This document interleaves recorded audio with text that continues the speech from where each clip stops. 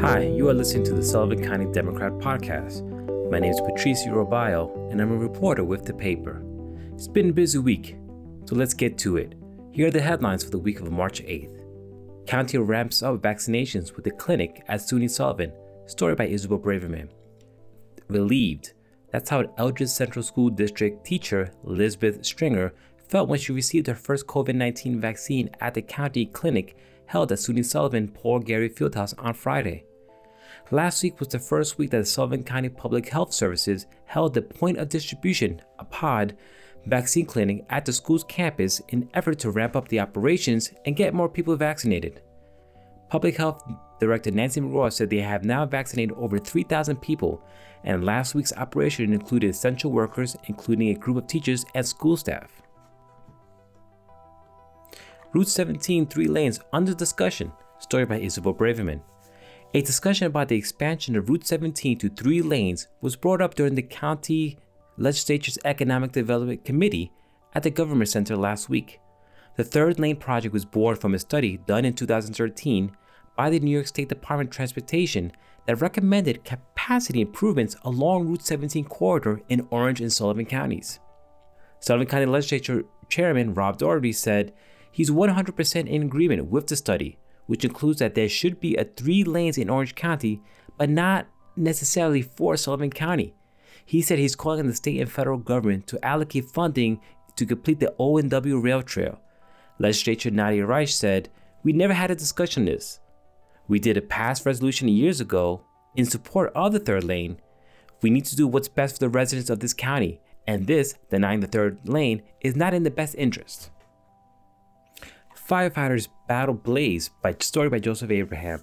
At approximately 1:30 in the morning on March 6th, firefighters in White Sulphur Springs received a call from a reported fire in the area of their firehouse.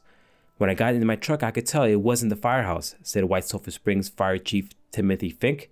"It would be every firefighter's worst nightmare if it was."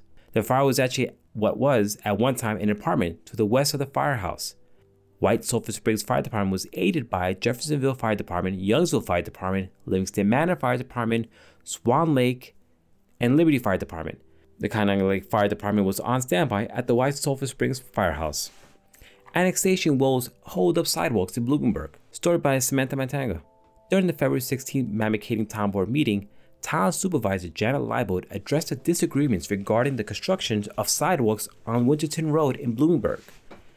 During her supervisor's report, Leibold claimed that Bloomingburg, not Mamakating, was slowing the process to have the sidewalks built because of Bloomingburg's failure to send engineering plans and revise the interpeninsula agreement between the two municipalities. She also stated that due to the weather and other reasons, meetings have been canceled between the two towns, which further slowed talks.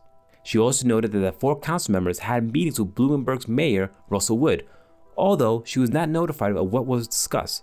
"This is not something that should be rushed. We are not installing. We want sidewalks," Leibold stated. Students display sweet new skills, a story by Matt Shortall. The Sullivan West Agriculture Club braved the cold and wind on Friday to set up maple tree taps along the cross-country trails behind the high school in Lake Huntington.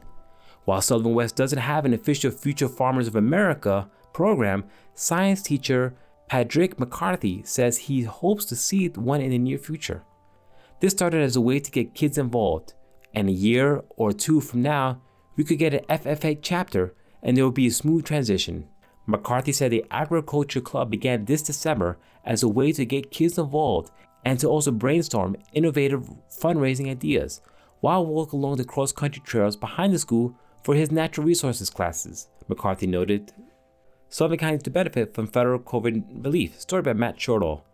That $1.9 trillion American Rescue Plan passed by Congress on Wednesday will soon be signed into law. It includes Representative Tony Delgado's Direct Support for Communities Act, which established a formula to deliver more than $130 billion in federal aid to municipal and local governments across the country.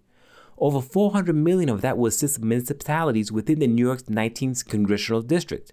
Republicans members of Congress united against the bill, arguing that it contains too many provisions unrelated to COVID-19 and adds to the growing federal deficit. Democrats argue that local funding and other provisions are necessary to help communities bounce back from the pandemic. New York opens COVID vaccine eligibility, story by Isabel Braverman. As the vaccination rollout continues, those 60 years of age and older are now eligible to receive the COVID-19 vaccine, Governor Andrew Cuomo announced on Tuesday. Additionally, public-facing essential workers from the governmental and nonprofit entities will be eligible beginning March 17th. This expansion also includes public-facing essential building service workers. While the expanded eligibility on March 17th, the governor also announced that providers will be able to vaccinate any legal New Yorker with the exception of pharmacies, which will focus on individuals over 60 and teachers in line with the federal policy. You can find all this and more in the pages of Sullivan County Democrat newspaper on newsstands now. Or if you want, you can find us online at scdemocratonline.com. And if you like this podcast, don't forget to subscribe so you never miss an episode. Thank you for listening. Until next week, stay safe.